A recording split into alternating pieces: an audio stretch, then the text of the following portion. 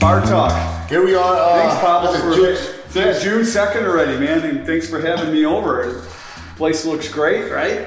Thank you, brother. Appreciate that. It's always good to have you here. Yeah. I mean, it's been a crazy year, but it's been pretty interesting.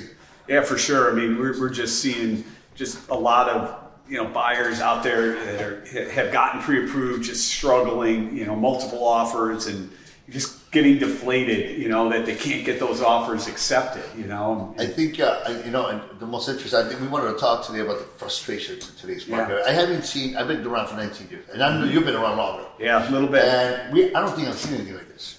I'm honest. What I'm saying is buyer's remorse.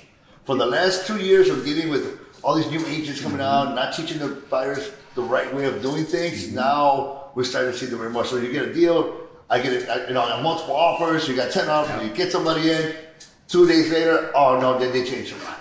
Yeah. How does that happen? What do you think's happening? I think that to some degree they get caught up in this, I gotta go up to this price level, and they may not be 100% comfortable with it, right? But they start to get that desperation mode of, I really need this place. I'm running out of options. I don't want to renew my lease, these type of feelings. And they may sign that contract and mom and dad may come along, or somebody else says, hey, are you overpaying for this thing? Honestly, I blame more the agents. I don't think they're prepping them right.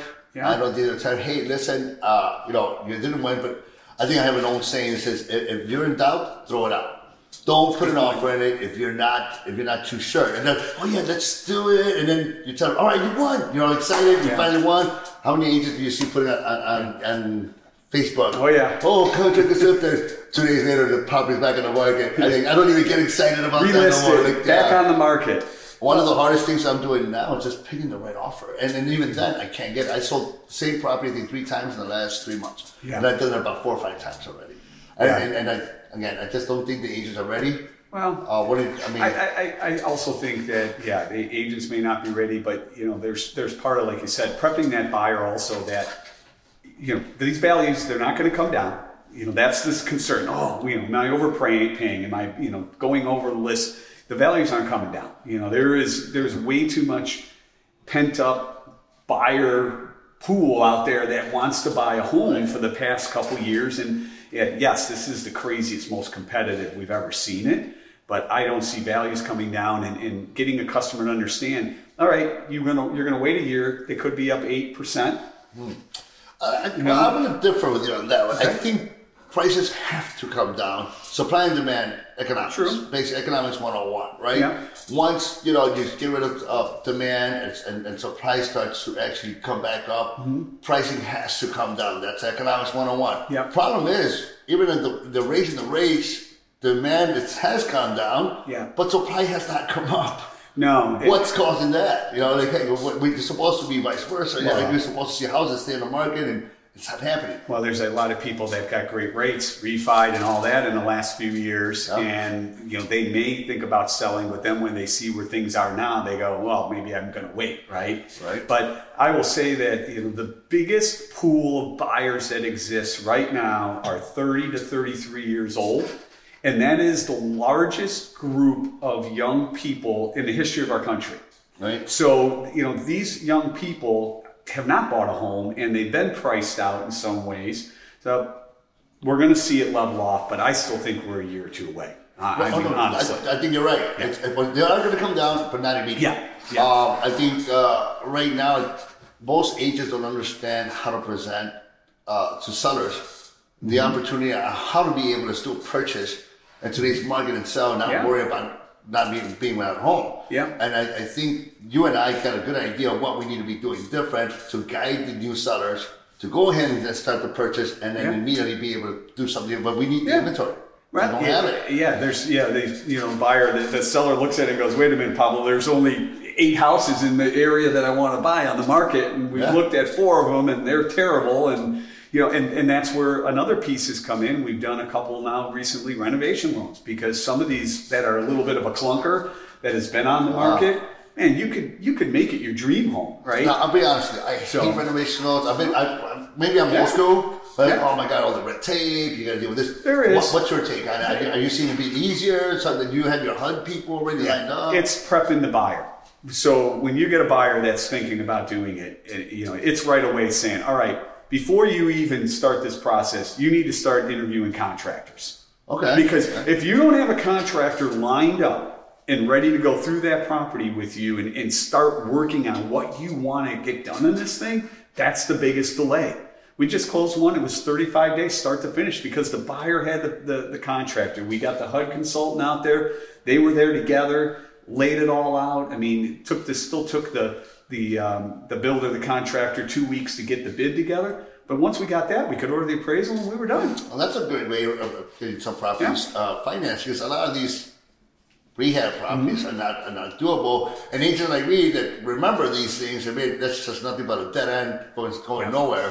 Yeah. What would you do different to kind of help agents like me say, hey, look, I already got this? Or, I mean, do you do the pre-calls, or do you say, hey, listen, I got this offers in, but listen, I got it, trust me? Or, I mean, what's your Well, I think, what we're doing with buyers, especially when they're in that lower end of pricing in the communities they're looking in, we open their eyes to it saying, hey, in our folder packet we send them renovation information saying, listen, if you find one that it doesn't check all the boxes, but the bones of it does, and you can take and add a kitchen $30,000. It's going to change your payment very little, and that's going to be better than the one down the block that was $30,000 more that still has the old kitchen.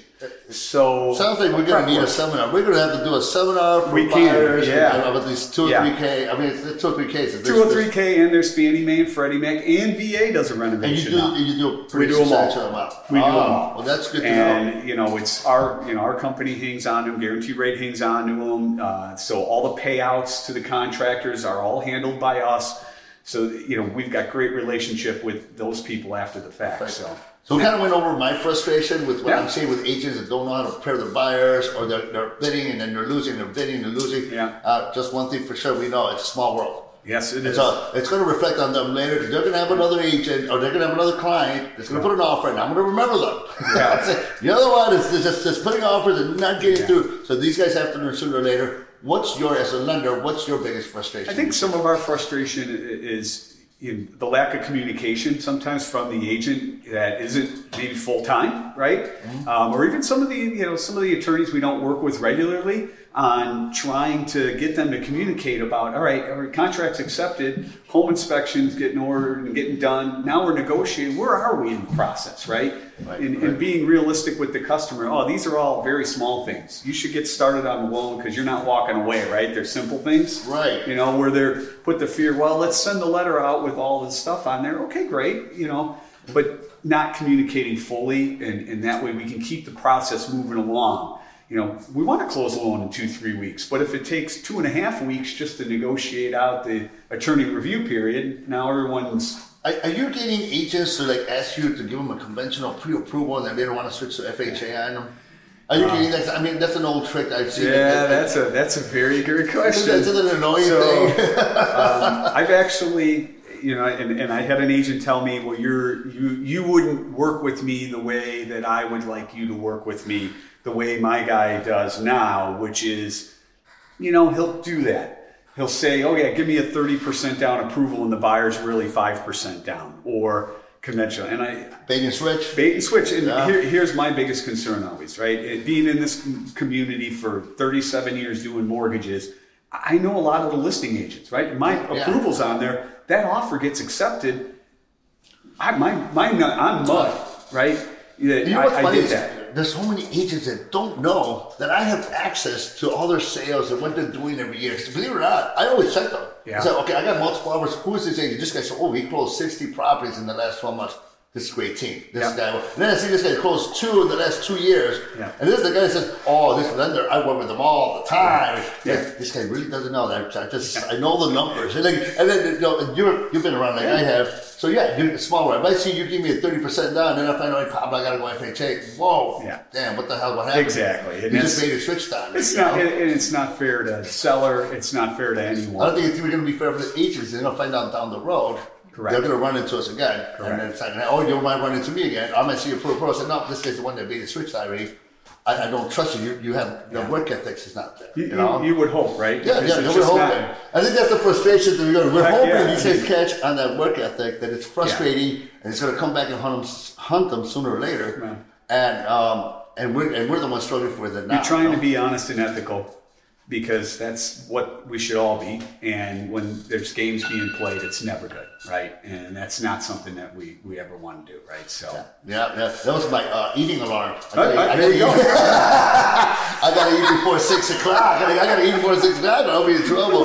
But no worries. But we're drinking. That's what we're doing. Well, hey, it's. I love enjoying these moments. I think sitting down and just going over some frustrations and this new. Honestly, I think this is just a new market I haven't seen before. And there are a lot of new agents. I mean, there are just a lot of new agents, and how committed are they to the craft, right? I mean, we have a deal together right now with a listing agent, didn't know there were 2 PIN numbers, and can't figure out that the seller was divorced, and didn't ask all the questions, didn't do the research up front to make sure that when they put it in the MLS that everything was accurate. So in some ways, the contract, for the buyer didn't have the right information to give her the right payments and things like that.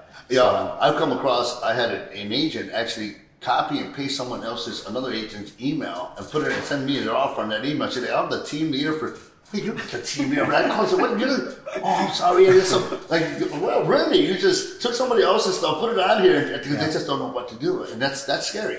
It's scary. It's scary for that buyer. It's scary for my seller, because they might pick this one that offered $20,000 over and find out that, so after you lose so many, the seller's like, hey, dude, what are you doing? And, I start looking back. And when they are going over, I mean, are you saying to your seller, hey, listen, we don't know where it's going to price. I mean, we don't, right? I mean, be prepared here. That's another one. I think that's going to be a topic of our next frustrating moment. Because that one we could go on and on about. We're going to pick this up today just to try to sit here and just see what the weekend brings.